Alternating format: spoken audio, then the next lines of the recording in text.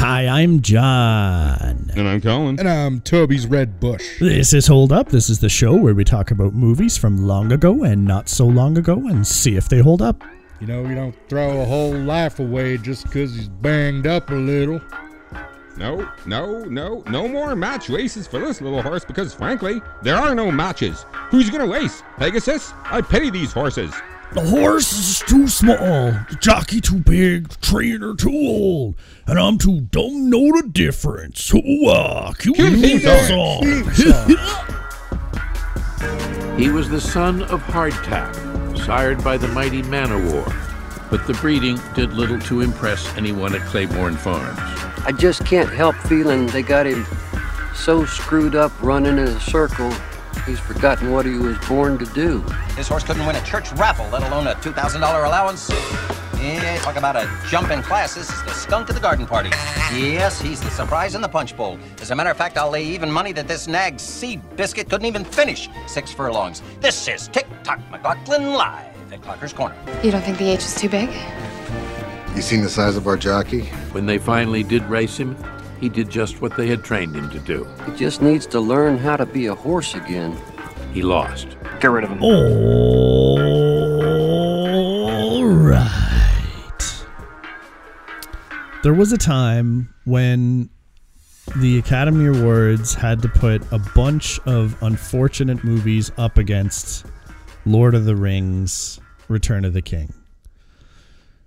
Because that was the one where the Return of the King won the Oscar for Best Picture. And there's not much you could say about it because those 3 movies were kind of like some kind of a marvel to be put together, like one of the biggest trilogies ever made. It was massive, right? Like them or not now. And it won a bunch of other awards at that time. And so whether you agree with the strategy to give it to Lord of the Rings, maybe it wasn't exactly the best picture of that year. It was up against Mystic River, Master and Commander, huge soft spot for that movie for me, Lost in Translation, and Seabiscuit. Yes. Seabiscuit is the movie we're going to cover today. 2003. Written and directed by Gary Ross. So, as I say that now aloud, it explains a few things maybe about this movie, that it's written and directed by the same person.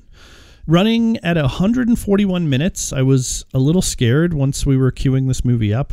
I honestly have not seen Seabiscuit myself. I thought at some point I had seen a piece of it, but if I did, it was a totally inconsequential piece because I had no memory of it. Yes, ladies and gentlemen, budget of nearly $90 million, and it brought in 140 and was nominated, like I said, for that Oscar, and 8 nominated for in a total. Few Oscars. 8. It won none of them. None. No, but the ones that it's like, there's no actor in there. Do you know what I mean? There's cinematography, but you're going up against Master and Commander, like you said, Lord of the Rings. Yeah, it's hard. City of God this year, Lost in Translation. Mystic River, I think you said. Yeah. Just a ton of shit, man. So even the technical ones that it was up for would be a hard fight, man. Yep. Because this movie's beautiful. But Jesus, Lord of the Rings? Yeah, it's like I said, unfortunate. So Gary Ross, if you don't know, he's done a few movies. One of them, the very interesting, and also Toby Maguire starring Pleasantville, 1998. I have not seen Pleasantville in forever, so I can't recall if that one would be good. He did Seabiscuit a couple of years later, The Hunger Games, and Ocean's 8. The unfortunate remake. So wow, he's made not a lot. Good. Yeah. Gross.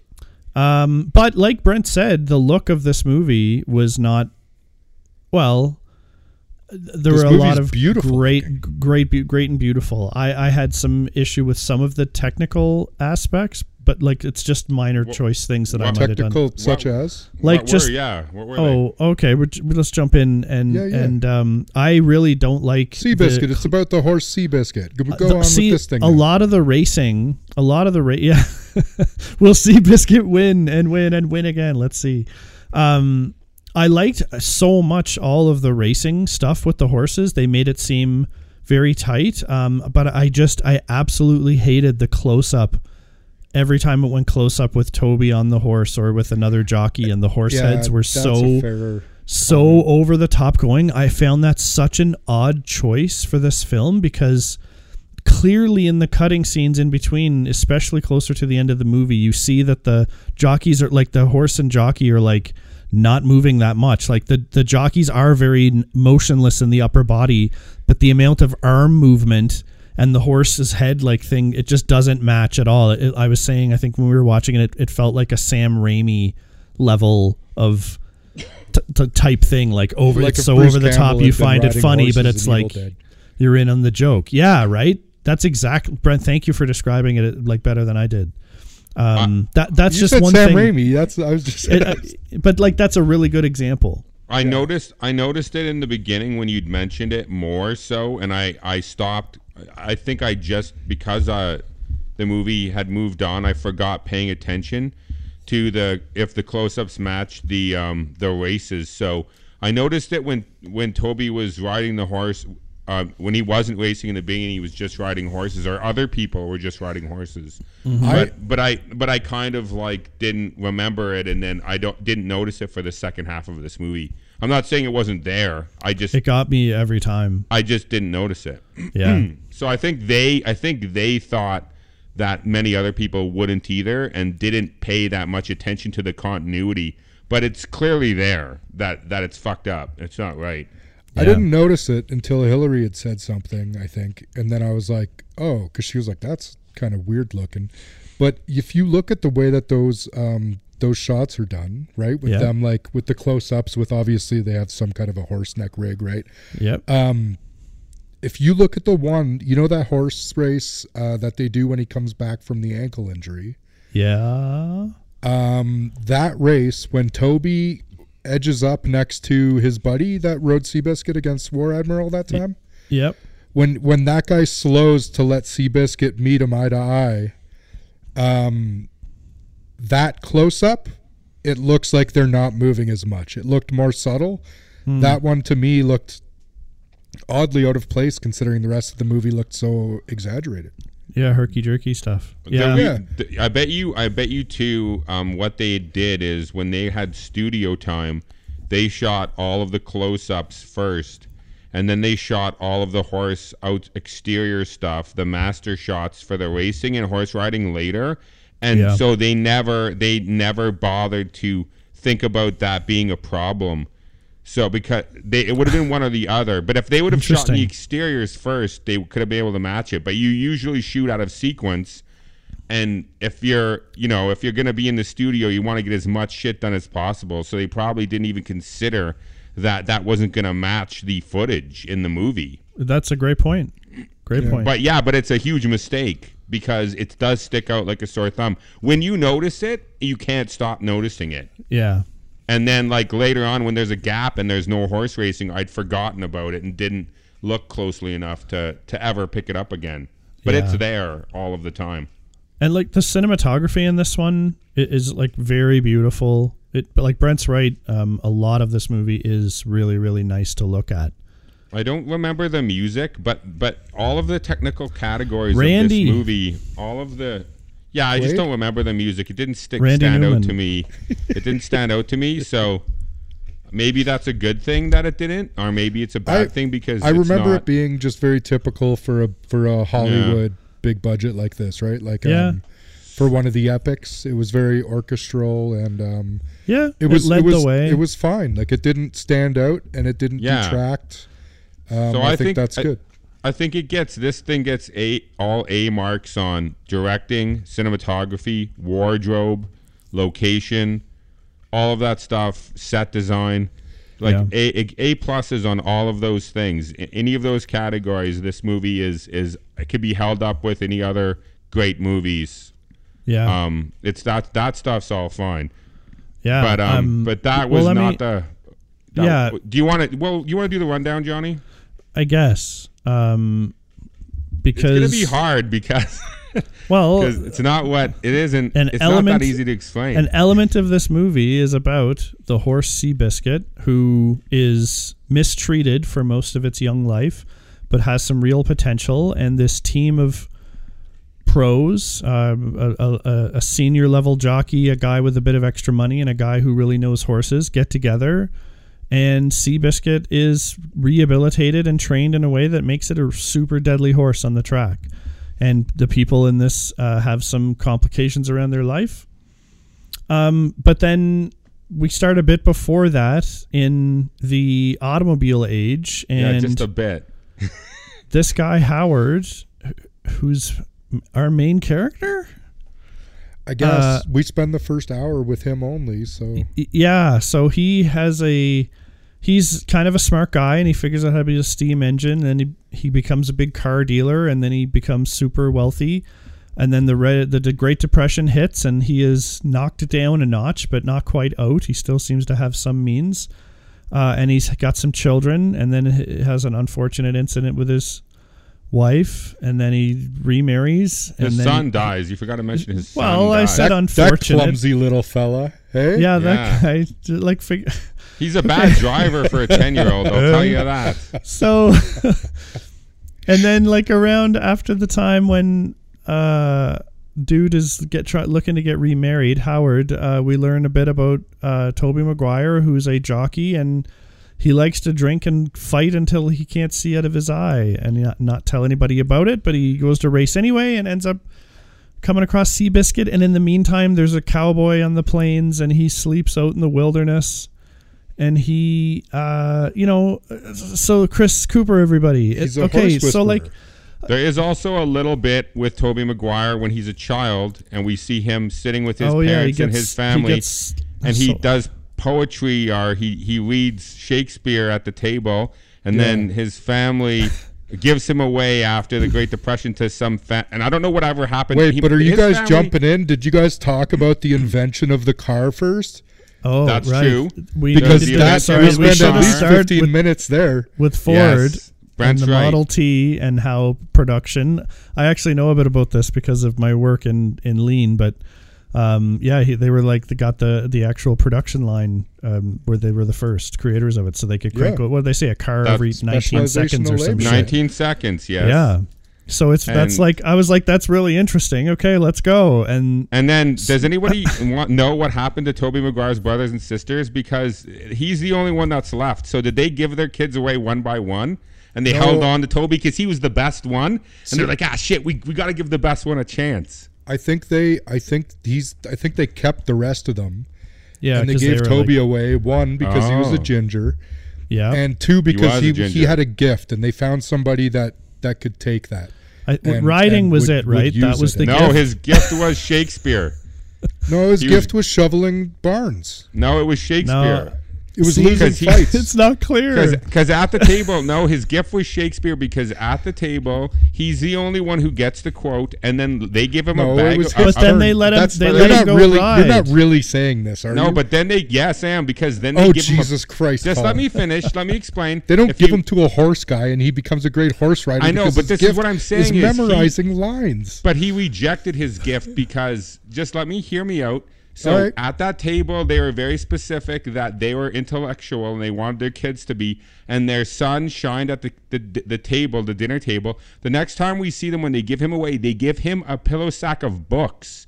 And they say, you have a gift. Here's this pillow sack of books. And when Toby goes to the river as an adult, he's going to throw the books away because he's going to reject his gift because he never followed it, and he doesn't throw the books away. No. So let me tell you why dream. That's not his gift. Yeah. Because your memory is shit, and he doesn't get the quote at dinner.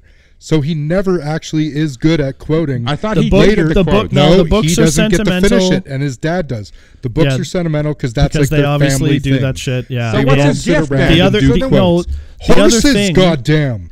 The other thing is that after, like, they get up from dinner or whatever, him and the wife are standing at the window and they're watching him ride on the horse. It's like it's such a quick scene. That's why it doesn't hit. It didn't hit at all. I don't even remember. Yeah, exactly. And so then when they're giving him away to the horse guy, it was like, is it as a sex slave? I don't get it. Are they selling him? Like, I don't get it. Is he a boxer? And anyway, then he becomes like that. And so there's a whole jump then to when he's like boxing and jockeying. So I'm like, did a lot of dark shit happen in between, or like I don't get it. With with his character. And then at minute 46 or something like that. Okay, so the other thing in this movie that we should talk about is that part of it feels like a documentary with black and white photos with a narrator talking about different things, whether and it's the depression, the Moore right? Photo Company or the depression or the horse. He's always talking about jumping around and talking about different things. They're all trying to tie them. They're trying to force them all to be in. They don't want you to discover anything by yourself, by the way. They want to tell you what the movie means. So they're cramming in all of this footage and this voiceover. Then about 46 minutes in, the voiceover begins about Seabiscuit walking through the smoke, and he sees Smith, and Smith sees him, and now we see Seabiscuit, and then they go through his whole life about how he was abused horse, and they used him to make other horses do good, and then Seabiscuit was a loser, and he became a loser. So now all of a sudden the movie completely changes to something fucking else. It seems like it changes every 15 fucking minutes. Oh man, I wish it was that I was frequent. waiting for that. Yeah. And so, John, you're not continue wrong. from there. Yeah. Continue from there. Like we're Because it's not done yet. There's still 2 hours left or something. Well, then most of the rest of the movie follows along as Seabiscuit starts to run well in races, and then proves himself to be insanely great, and then ends up suffering a ridiculously bad but not life-threatening injury, and then needs to be rehabilitated, and then comes back to start racing, and like ends up winning against some very notable horses after some deals are set up. And so and people's lives are redeemed because they just end up being redeemed. Yeah, this movie, like, it's so hard to get through the synopsis for this movie because God, wow, holy golly gosh, did they like mess up the structure and overall, what the hell is this about? Like, holy shit, Seabiscuit is responsible for bringing people out of or getting people through the depression. Was that seriously something I don't think that they I'm were saying he supposed got to him consider? through. I think it was something to cheer for. Like, you know what I mean? They didn't have 6 sports channels and all the rest of it. They were like fucking sitting on milk crates and playing like 1-string banjos on wash dishes or whatever the fuck, and blowing in fucking bottles to make bass noises.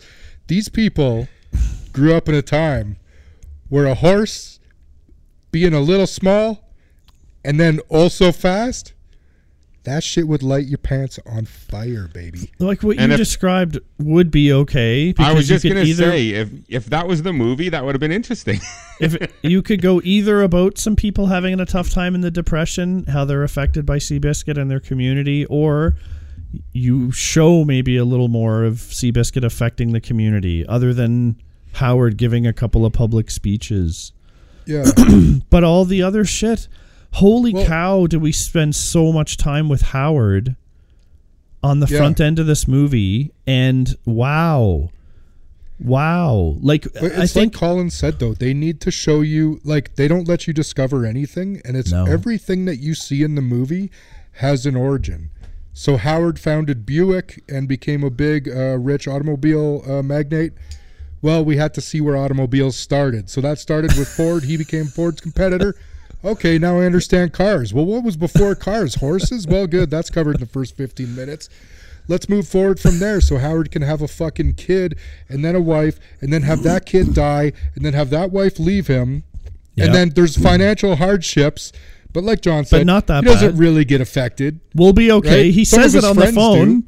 He says it on the phone to the guy. He even We'll buys be a okay. horse, And they are. goddamn. He buys a fucking racehorse. He buys a during the shit. racehorse, yeah. And then the fucking clumsy little bastard drives off a thing and his wife leaves him. Or did we cover that?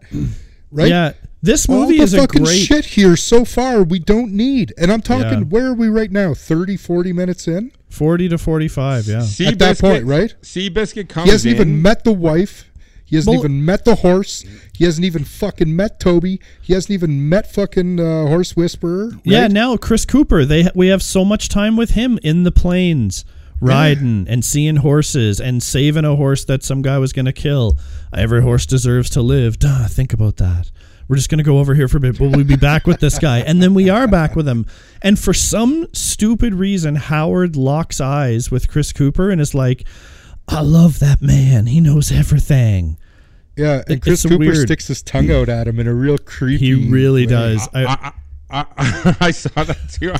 I wanted to see what Rotten Tomatoes had to say about it because it got a 70-something. Oh, and goodness. the best quote, there's a lot of negative quotes, but the best one that I felt encapsulated the movie was wastes an inordinate amount of time skimming around pointless crap. There isn't an honest goddamn scene for almost an hour. A great movie is buried in here somewhere. That is a very good way of summing up this piece of shit, because there is so many things in here that could have been edited into a coherent structure where you gave a shit about the characters. Yeah. This is a mistake people make all the time with movies.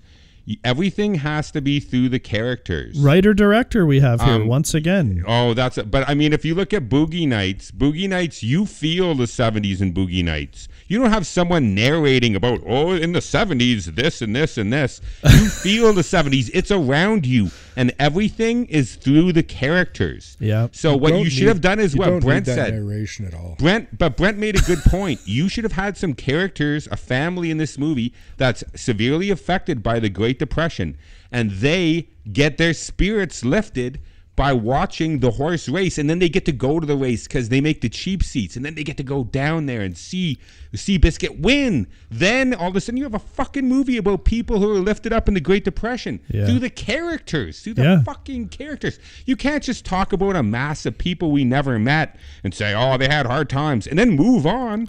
Like, well, Chris, and sorry, that detail that Colin was talking about I got that idea because at the end of the movie, it says, like, basically that. It was at the end of the Depression, and Seabiscuit, whatever, helped move them into the next whatever. And it's just never anywhere in the movie except for that line. Yeah. And there's a bunch of fucking things that are just...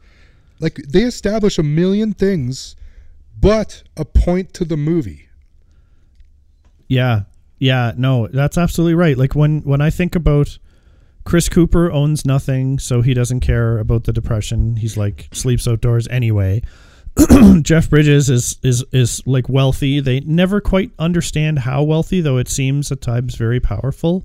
So he never seems like it affects him in any way. So I think Toby Maguire is meant to be our character that gives us the experience of the maybe slightly above every man during the Depression, where he's like has to go and ask his boss for an advance, and it's all clumsy because he's apparently like in that it's done so poorly. If that's the only representation of how someone who's suffering through depression is lifted by Seabiscuit and everything else, it's because like it's basically a hand-me-down from a wealthy guy to someone less fortunate because they're just a nice, magnanimous person in that moment. Even if he did want to truly help, that's fine. But ultimately, then we don't see like what Toby does with that money. I didn't know his mouth was even hurting. I understand that it could be in that time, and I also don't know how much it costs for him to see the dentist. Like, I don't even have the context of like what that means, because no one talks dollar value in this movie except to throw a couple of still impressive big amounts to today's dollar. So it just it makes it kind of difficult to follow. The themes that they're trying to establish. Like it's a great way you're describing it is once again, I'll just use Boogie Nights as an example because I've already used it. It will be like if you never saw Dirk Diggler use cocaine, not once. You never see him use cocaine once, and then he walks up to Burt Reynolds and says, "I have a cocaine problem. Can you lend me $20?" Yeah, it doesn't mean anything. It doesn't fucking mean anything. Then you have to see him go through these things. You have to learn about them through seeing the character, experiencing them. Toby Maguire should have had tooth problems the whole movie. He should have tried to knock his tooth out with a rock. I don't fucking know. What he should have done some things. If Toby went to the doctor for like his blindness and it showed us that because we were in on something. They should have showed that too instead of someone and just saying he gets it treated out loud. and that makes him better. Like that does something. But instead it's like he gave the money and we don't even know he's blind until he speaks it. Yeah. Because you wouldn't know. It's such They show nothing. They show nothing. That's everything in the movie. Like when he's writing this movie, he's doing like the brainstorm idea. He's saying, what should this movie be about? And he has ideas everywhere on the page. And then he just says, instead of picking one, he just goes, yes, to all of them. And then he puts them all in the movie, but he doesn't actually establish any of them well. It's just at some point, like 2 hours in, you're like, is this a father-son movie? And then at the end, he puts something about the Depression. But then also it's about the competition between horse and automobile. But then it's not. But then it's about another horse. And why? Who gives a fuck how he made his money? Yeah, it makes no difference. No, not at all. No difference at all. And then the other, like I've talked about a few of the actors in this movie, like Toby Maguire, Jeff Bridges, Chris Cooper, Bill Macy is in this, and Elizabeth Banks. So that's who I wanted to talk about. Is so excuse me, unfortunately, like cut into this shell of a character in this movie. It's so bad. She meets Jeff Bridges wherever they are in that scene, and she's like, "Oh, I'm this person, friend or something of Isabel." Like I missed it in the moment because we were having a fun time with this movie when we were watching it. But we even did have still, a good time watching I have this not movie. know. Maybe she was like sister. Maybe I could find a read up or something on that if anyone can find like exactly who she is to the world. But she's just there, and it's like instant attraction. And then I believe it goes with a silent montage as they like do things, and of course in the Depression era, someone's gonna fall in love with rich fucking widower. So they get together, and we don't know anything about her or learn anything about her. And then throughout the movie, she's just there and offers like nothing. I think her biggest moment is when she opens the train car door and tells Redbush that he can come in, and he's like, "No, I'm too tough for that." And she's like, "Suit yourself." And I'm like, oh God, I'm so sorry, Elizabeth Banks, because you are fucking super talented, and I feel so bad you got cut down to nothing in this. The other fucked up thing too is Toby Maguire's character clearly has an eating disorder that they establish about because he's trying to keep his weight down, because they show a couple of times him trying to keep his weight down to 115 so he could be a jockey. But never at any time does anyone do anything about it. It doesn't affect him negatively, health-wise, or in any way whatsoever. They establish it's there, but it's not a negative, really. Like he never gets sick. Not about he never his gets disorder. Weak. He doesn't fall down. He just has an eating disorder. They even do a weird thing where he is at dinner with Jeff Bridges and Banks the one time, and he fills his plate uncharacteristically, right? Yeah. And they look at each other kind of weird, right? Yes, they do. Then, shortly after, you see he comes for dinner a night and he has in the near future, and he has like very little, yeah. And then they look at each other again, but they look like they approve more of the reduced dinner. Like they know why he's doing it clearly, but you know what I mean?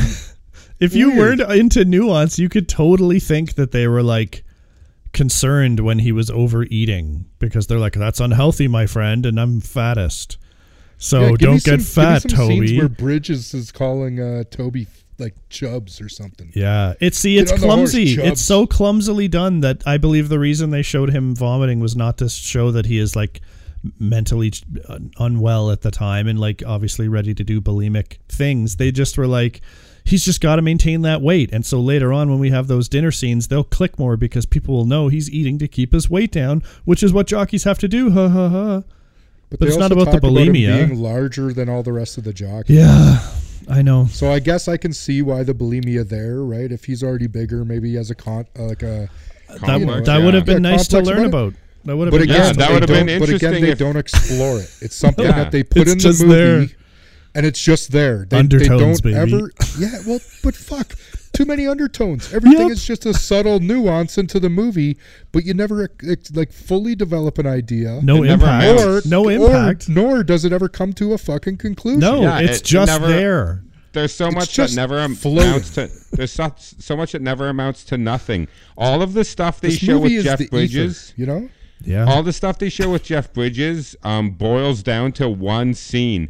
All of the stuff with him discovering automobiles and his talent, and then becoming this huge automobile guy, and then making all these cars and making all this money, all comes down to one scene later on where he'd parked a bunch of cars in a barn and he just moves them out of the barn so a horse can come in. That's the only thing that comes of that. That's it. We wasted 45 minutes seeing all of that. They might have been and they never talk about it again. It never comes up. They might have shot he gets the cars. And been like, hey, we have the cars coming out of there. All right, let's write some backstory that he was into cars.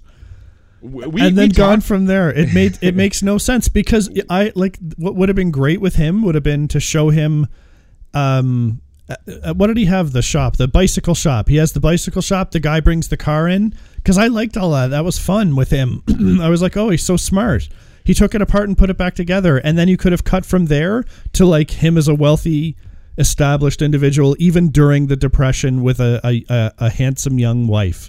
And like just talk about his ex and his dead kid and fine. Like whatever, and that's all you need to know. Like he's got privilege here. So those people, his dead wife and his kid never come up again. It never seems to affect him in any way. No, you never see it affect him with his new marriage. No, it doesn't. His wife doesn't like question him about it. He doesn't talk about it. It never comes up again. Why did they show it? That's the thing. That's the problem. Is he's just not a good writer because you can see he wants that in the movie. Right? Yeah. You can see that he's trying to put it in there, but just in the fucking shittiest way. Yeah. Not shitty, ineffective.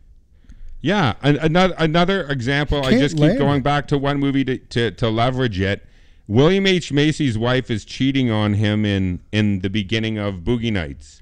They establish that right away. He comes home and he finds his wife fucking a guy, and she wants him to get out of the room, and she just tells him to fuck off and go back to the living room. Yep. And he goes and leaves the living room, and he's weak. I don't need to know what happened to him the first 20 years of his life to understand that character and feel for that character and root for that character. Yeah. That's all I fucking needed. Yeah. Now you can move on with the fucking movie. Yeah. I don't need to know his whole history. Because the other thing, the other character that you expend a lot of background time with is Toby. So, like, fine, I guess, if you want to show his young youth when he was, like, such a prodigy and then handed off and given away by the family. But you don't need to see it in such detail, for one. And then when we start seeing where he becomes more of the jockey, he constantly loses. And then he goes and boxes a bunch and constantly loses.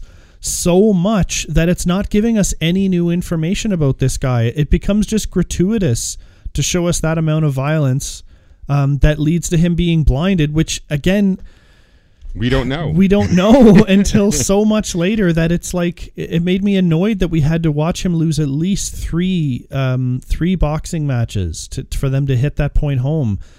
Like, he can just show up with the fucking problems and then, like, do it in a better way. Like, it makes the first 45 of this movie insane to watch, considering what happens in the 90 minutes that follow that. If you would have just had him go to a doctor after the last boxing match, not even showed that many boxing matches, you could have showed one and him got beat up. Yeah. But that he was boxing, and the doctor said, you're blind in this eye and you'll never see again. You'll never be a jockey or ride horses again. And Toby hides that, and the rest of the movie we know that, then it means something. Yeah. Yeah. Why did they keep that from the audience? Why would they hide that from us? It doesn't make any sense. Then we don't know he's struggling. No. I find him so unlikable. Like, he loses at everything, but I don't root for him because he's kind of a piece of shit too. And I guess he was sold as a kid, so yeah. But then I'm like, it makes his redemption weird when it ends up coming around in this movie, and even when it happens. Like, he after he gets hurt insanely bad and Seabiscuit gets hurt, and then they're going to ride Seabiscuit without him, but they don't tell him. And I'm like, this isn't like a happy ending for his character. He's not at the very end, yes. Yeah, he's not overcoming the obstacles he's overcoming are strange and not related to his struggle at all. It's just like stupid politics and fucking The other problem too is after minute 45 when they introduce Seabiscuit, the whole movie is the build up where him and Seabiscuit have to get better, like, internally. to get better on the racetrack. They have to save each other to get better on the racetrack. And then him and Seabiscuit win the big race. Oh, no, they don't win the big race. He gets hurt, and then Seabiscuit and the guy that they get to ride Seabiscuit win the big race. Yeah. And then they do it all over again. The strategy. Seabiscuit, no, they do it all over again. So Seabiscuit breaks his leg, yeah. And then him and Toby both have to heal again. We have to see the whole thing again, and then they win again. So, like, we have to see the whole thing twice. We already saw what they're showing us. So the last 20, 25 minutes of the movie is redundant. It's because it is fucking repeating. Because the first part of the movie is so weird and drawn out and not to do with the most interesting part of the movie, most of which is done really well. The Seabiscuit stuff. I like the strategy of it. Yeah. When they're talking about how to make, like, when to get him to go and show him the crop and let him see like, all that stuff sounds super, super interesting in the way they explained it.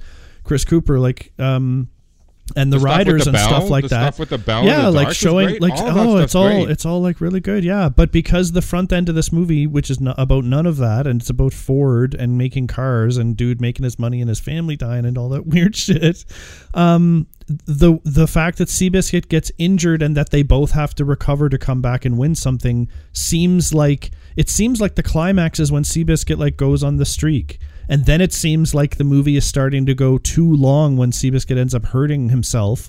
You're like, uh-oh. But mostly because, now we're going to have like a whole like recovery and come back thing. Like, that's going to take at least 40 more minutes. What the hell are we doing? It felt like we just had our climax, and then now it feels like over the top that this other shit is happening. Like, even then the story, if it continues, right? Like, it is interesting that they recover and win a big race and yay to all that stuff.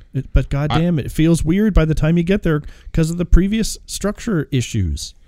Could you imagine if you had a scene with Jeff Bridges in the movie where he's watching Toby, like not the second time when Toby wakes his leg and stuff, but he's watching Toby, with the horse working out and stuff, and then you had him have a flashback in quick clips of his son crashing the car, and then him going and burying his son at a funeral and stuff. Yeah. And then you see him watching Toby. There's about an hour and 30 minutes in this movie you could have edited into a movie. Yeah. About an hour 30. You could have Toby have flashbacks, him have flashbacks. Yeah. While they're the first part where they're gonna win the big race, and then Toby gets hurt, and then the other guy wins with Seabiscuit. Yeah. You could have built it all up with these little, very short flashbacks. 45 minutes of material.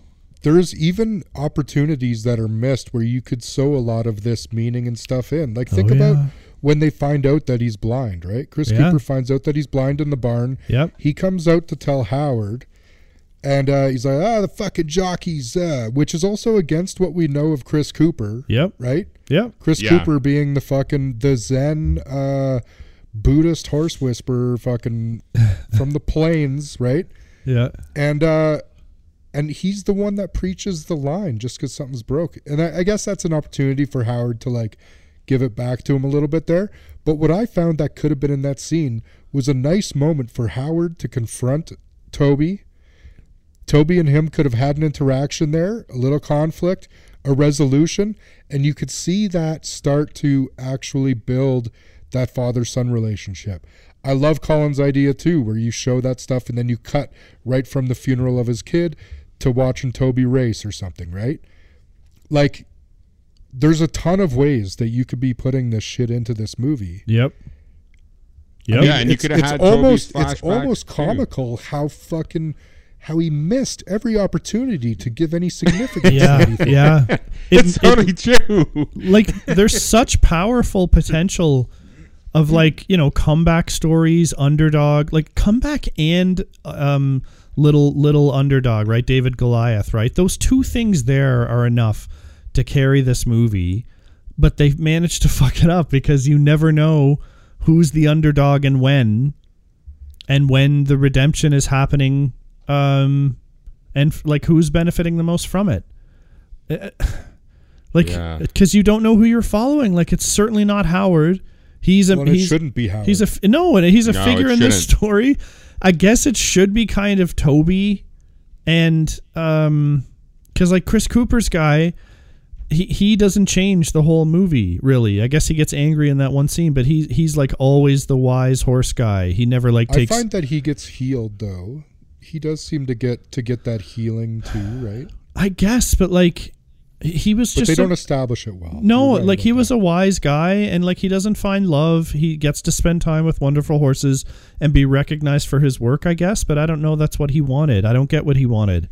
Was he suffering, or was he happy being like just a whatever, like a drifter, I guess is what I describe him. So yeah, it has to be Toby is the main character. And from what I hear, Toby was paid quite a bit of money to be in this movie. But I don't like, he just didn't feel like likable main character to me. And it wasn't a struggle enough story for me to. You could have sculpted it so smartly, like around that scene where he borrows the money. If you would have established that Toby had teeth problems and his eye problem from the beginning, and he didn't have any money to fix his eye or his teeth, and you saw him in pain all the time and he was suffering from it, and then you would have had that scene tail end with a flashback with Jeff Bridges' son, and then Toby comes to him and asks him for the money, and then he gives him the money, but you've already seen the flashback where he lost his earlier kid. Yeah. Then all of a sudden that becomes meaningful to you, the audience. So like, oh, he gave Toby the money because he started to see him like as a son. Yep. But there's nothing to connect that in the movie. No. Even the first time he sees Toby is being a huge cunt to a horse. Yeah. That's like, Smith. Berating it. Yeah. And it's Smith. And like what, like that's the endearing moment where Jeff Bridges like, oh, that's a special boy. Well, it's Smith who saw him do that. That was Chris Cooper. I was surprised. Who was the horse whisperer? He never calls him on that. He never holds him to account. Right. You'd think he'd never want to work with him. Instead, that seems to be the time that he's like, this guy's an angry cowboy and we have an angry horse cow. So like, let's go. Put them together. But that's not really obvious that that's how his plan. He just kind of does his weird tongue thing and moves on again. Well, one of the only shots that we talked about was the shot where Toby is fighting the other boys and the horse is fighting the men, and it's happening at the exact same time. That was one of the only times this director did something where you could make a connection without them voiceover telling you that there is a connection, or having like a 25% of this movie, or maybe 20% of this movie, is a documentary about the Depression. It's a documentary about the Ford Motor Company and automation. It's a documentary about horse racing. It's a documentary about Seabiscuit, and it doesn't connect. It doesn't seem to fit at all with the rest of the story. True story. That's so true. Yeah, you could have made it into a 20-minute documentary, and taken that shit out later on. You could have made that as a promotional thing for the movie if you would have edited that out and edited it together as one piece. Put it in the trailer. Right? Well, and I don't like know what the trailer was. Maybe you use a little bit of it to establish that we're in the Depression and then go, right? But you definitely don't need the rest of any of it, and most if not all the voiceover can just go because all go. Yeah, it could all go. Even the stuff about Seabiscuit could go. You don't need that much fucking description about Seabiscuit. There's newspaper clippings. No. It. Yeah, it is. Yeah. It is totally trying to. It's once again. It's force feeding you. It's the realism. It's beating you over the head. It's like is it force feeding you the history like. It's telling us how authentic the movie is, even though the movie takes a lot of liberties, I understand, with what the actual story is. It's telling you what you want. They want you to care about without making you give a shit, but you don't care. But they want us to care about the wrong things. Like people were having a hard time. Here's why. Yeah. I'm trying to think of a movie that did something well where it showed that something brought a down and out community together. Tombstone. No, it not has Tombstone. The voice. It does the same thing. What's a good movie where the Burbs? I'm just kidding. There is movies out there where you know what? Cinderella Man, from what I remember, and I've seen it quite a few times, but not in a long time. Cinderella Man made a good movie about how everybody got behind that boxer. and how he brought the community together, and it's a very similar era. That would be a good movie to watch. Is probably we should add that. Yeah, I remember it being incredibly good, a very incredibly good movie. If you guys haven't Russell's seen it, heyday. I've seen I saw it when it came out. If I have once, I saw Russell Crowe. I'm very familiar with it. It's probably my favorite Russell Crowe movie because he did that one, and then he did the other one where he was the professor or the. What is it? Beautiful Mind. Yeah. Beautiful Mind. Right? Those are both, as I recall, good movies. And like Russell's heyday, he won Oscars or awards for like some or all of those. But once again, it's Russell all month through, if we didn't already do Master and Commander. And Gladiator, yeah. It's all through his character and his family, and through some other people who like are his fans, and who are like rooting for him to succeed, and they are all poor. And I think it is in the Depression around this. It's the exact same time period, but once again, it's not force fed to you with voiceover and clips, and not telling you what to feel or what's important. It allows you to feel the movie instead, and this never gives you an opportunity to do that. Yeah. And so you get frustrated, and you get lost in the mess. Yeah, you do, which makes this one of the most frustrating at the end of the day when you think back on it. And I think we all saw some like different comments and reviews on this, that there's a really good movie in here, really enjoyable, there totally is, rewatchable, good cast that could have hammered this right for what they were given. Because like, God, if edited, once again, that goes to show how powerful the editing can be, because edited properly, the performances would have been better, because they would have been in a sequence where you could have appreciated what the actors were doing. Yeah. So the editing would have actually made the acting better. Yep. Which is crazy to say, but it's true. Yeah. Like, yeah. That's it. That's all. Jeff Bridges is wasted in this movie. Jeff Bridges is a great actor. They all are. Yeah, they all are. But other than William H. Macy. Especially Elizabeth Banks, though. She's really wasted. She is hugely wasted. Yeah, like, I can't. Which is a tragedy, because I like her in so much. She's background for most of it. Yeah, it's so unfortunate. She does feel like a background player. Yeah. Yeah. Okay. Well, maybe it's time to get down to the stretch here. Is it going to be shoot this fucking horse? Photo Brent, something about shooting this horse, and you're right up this week. Yeah, we just want to shoot dead horse. Beat a dead horse. Yeah. Just want to shoot this dead horse. This movie, I'll go ahead. It does not hold up. It was so disappointing, because I thought it was going to be one of our cop buddy movies. But you know what? This movie is so long, and it's so now, upon reflection, imagine having to rewatch this. Like, oh, one of us missed it and we got to watch it together again for some fucking reason. I would lose my mind in the first 45 minutes of this movie, even more than I did as we were watching it actually live, because you could just tell time after time, was like, this isn't progressing. What's the inciting incident? What the fuck is happening? And that made it. Saying we were like we all couldn't remember the movie, so it was like a fresh watch. Yep. And we were still correctly saying we didn't need to start yet. I don't think we needed to start yet. Yeah. I don't think we needed to start yet. You could start here, because you could even tell watching the beginning. You could tell it had nothing to fucking do with where we're going. Yeah. Well, because it's about the horse. The movie's called The Horse's Name, so you know at some point there's going to be a horse, and that you got to wait 45 fucking minutes to get there. That's a mistake, sir. That's a huge mistake that makes this movie unwatchable close to. So this is like this is the third and final of our animal sidekick kind of movies for the month of whatever the hell it is, March. That's what we're in. I would rather watch Turner and Hooch than this movie. And I probably would even want to watch K9 more than watching Seabiscuit again. I would watch the edited version of Seabiscuit if someone could pull that together, add that to Colin's list of things that he thinks he could edit into a better film. I would love to. I would give it a shot, because like I said, the horse stuff, even most of the racing other than the close-ups on the jockeys doing their back and forth fucking hands thing, the other action behind the horses as they're racing and everyone's getting close, and the faraway shots going around the track, That stuff is all great, and the way they discuss the strategy means that they could have made that racing really exciting, because you would have seen them building towards things and talking about how they're going to change it up and it was all great. And they even used some slang without explaining logging it, which I thought was very impressive, and a nod to them for that.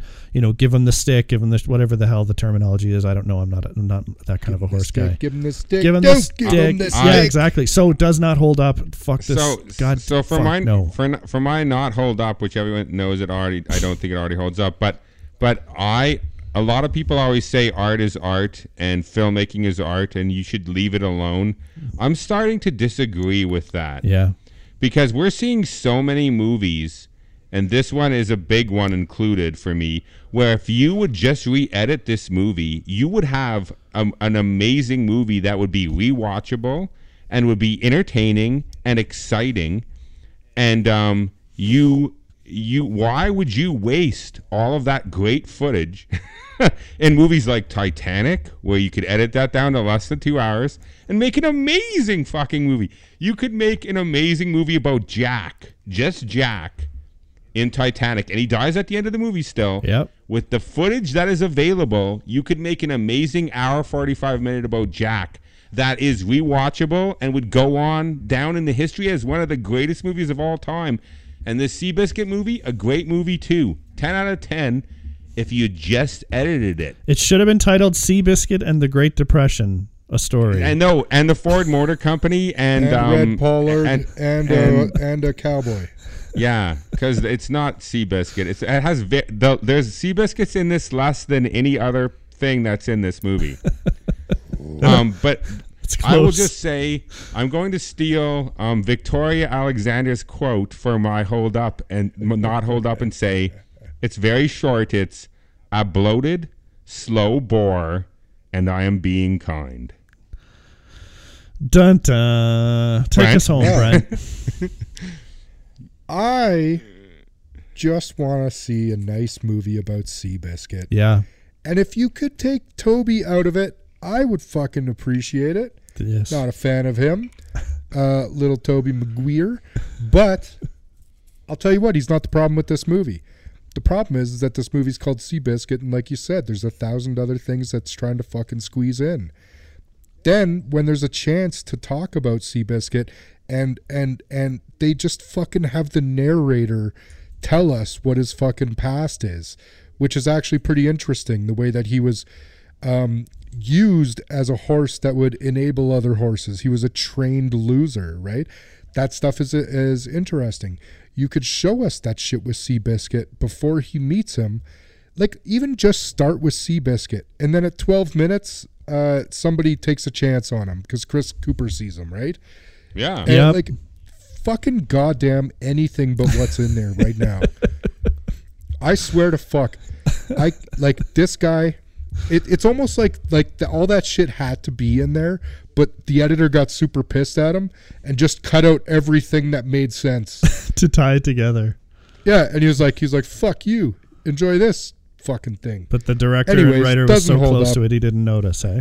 I said to John, it was as if the guy who wrote the screenplay, which is the same guy who directed it, the guy who wrote this screenplay had never in his whole life heard of structure. Like, never heard of it. Never read it in a book, never talked about it with another filmmaker, has no concept of story structure whatsoever. Like, has none. Doesn't know about inciting incidents, doesn't understand acts, doesn't understand sequences, doesn't understand any of it. And then he just made a movie. That's what it seemed like. Other than directing, which he's an amazing visual director. Yep. Other than directing, he has no concept of story. No. And he's a filmmaker that made a movie that was nominated for many Academy Awards, including Best Picture. Once again, this was nominated the Academy Awards for Best Picture. Yeah. Once again, Academy Awards mean nothing. It's all just politics. People like barter to get their movie picked, and it has nothing to do with the movie's quality. Definitely has nothing to do with the movie's writing. You might you're not paying attention if this movie fools you into like, oh, depression, ooh, racing horse, ooh, success, challenges, more success. Okay, that was a bit long, but Seabiscuit was good. What an uplifting story. Like, you're just not seeing it. Did you not see it? Wow.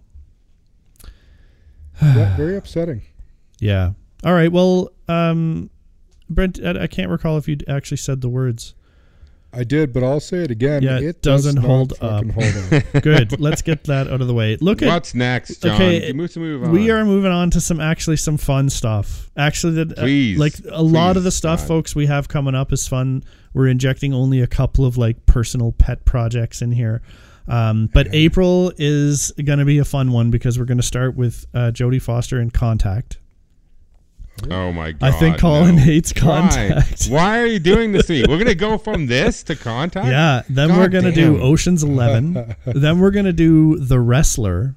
Then we're I'm gonna okay with those two. another I'm okay with W those movie, two. Willow, and then Great. April, I'm which so gets excited about Willow. 5 movies because there's 5 Sundays in April. The final one will be Scott Pilgrim versus the World. Okay, hell that's a great lineup. I mean, I'm not a big fan of Contact, but I'm excited to. If we, this movie, if anything, showed me how much fun we were all on our A game. $2 Johnny, I'll just say that. We were all on our A game on Tuesday when we watched this movie. I have never laughed so hard. Even Brent's girlfriend had some great zingers. Oh yeah. We had so much fun making fun of Seabiscuit, so maybe Contact will end up being the same. But I just want to note that Willow, me and Brent watched Willow a few months ago with his daughter, who's 8. Her name's Ellie.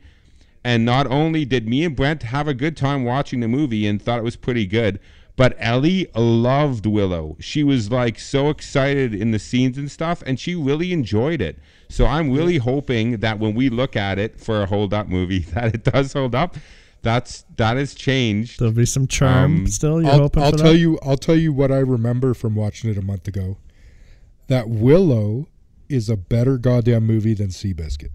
Oh well, yeah, no, definitely. And there's the but bar. like, I think there was a big part of me enjoying the movie so much. I mean, I love parts of that movie, like so many parts of that movie, the brownies and stuff. But watching it with Ellie and seeing her enjoyment and how well it worked for her made me enjoy it more. So hopefully when we watch it under the hold up lens, it doesn't change. But there have been movies that has happened to in the past. For sure. But I have we'll see. I have fond memories of all these April movies, so I'm really looking forward to all of them.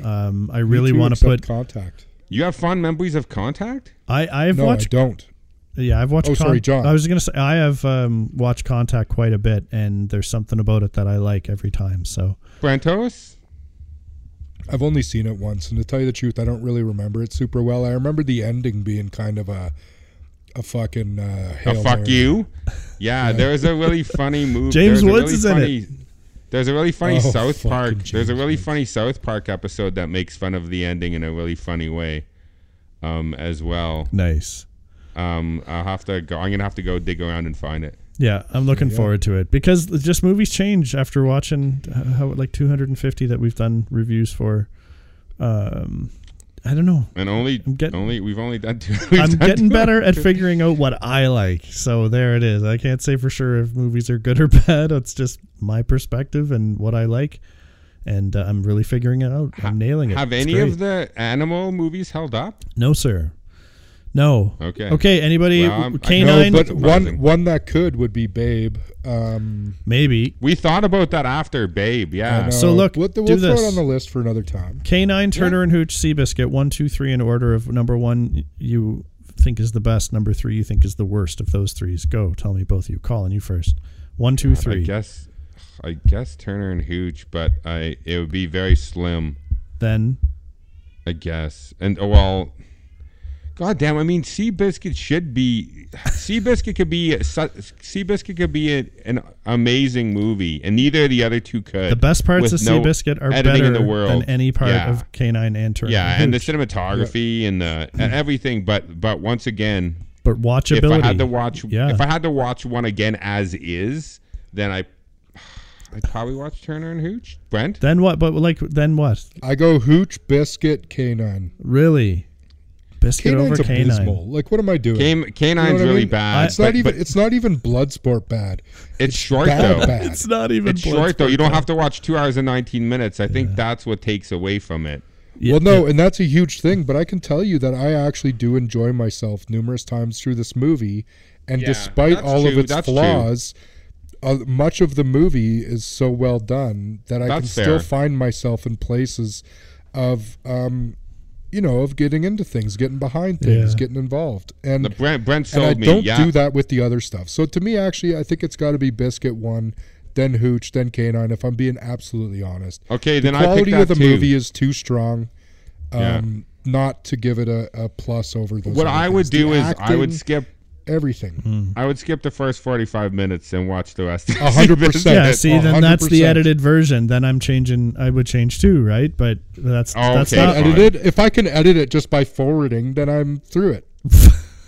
But you're not watching the whole movie, I guess. Yeah, I guess that doesn't yeah, count. No, I'm Shit, I'm if kind I of have to saying you watch got to the watch first the movie. 45 Still minutes. watching more finish. movie than Turner and Hooch, can't- right? Still longer. That's why Seabiscuit's third, because none of the other two movies have me wanting to skip a third of it to get going. Okay, John sold me. Yeah, if I cannot skip the first 45 minutes, then I would watch the other two before. Think of him No, holding his dead I'm kid gonna again. stay with it. Like, why? Yeah, I don't I want to can't think about get- that again.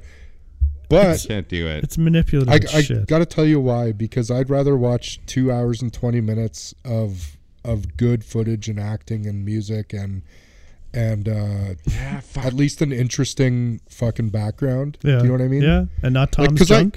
the problem is that he doesn't make this movie well, but I fill in the blanks well enough to make it good for me, right? I guess. Yeah, I could. I know what's I could- supposed to Fair. be there. So I'm waffling those 2 hours on and this. 20 minutes aren't great, but I'd still rather do that than I would Turner and Hooch or Canine. Turner and Hooch, maybe. I didn't like either of those movies. No, man. I didn't Yeah. either. Turner and Hooch is better than Canine anyway. Yes, that's And- that's agreed. So I mean that's The that's Belush as gets far an as easy I- fucking last place there. Yeah. Yeah. Yeah. All right, cool. We know why, because you didn't do coke. Right on, right on. Or enough. Yeah, that's right. Okay. All right, let's get this one wrapped up. Next week we'll be back at you with Contact. So get that one in your eye holes. I know that's more than 2 hours, and my cat is mewing in the background. So let's be done with this. Take her easy, everybody. Thanks for coming out for this one. And until the next time, enjoy your shit. Thanks for listening, everyone. Make sure you follow us on Instagram. Our handle is holdup_podcast. You can fire us a comment or two, add a movie to our wish list, and we always post a hint about our next episode in the middle of the week. Feel free to drop us an email directly if you've got some feedback for us. Our email is podcast.holdup@gmail.com. Our podcast can be found where most podcasts are these days: Podbean, iTunes, Google Play Music, Spotify, and Player FM.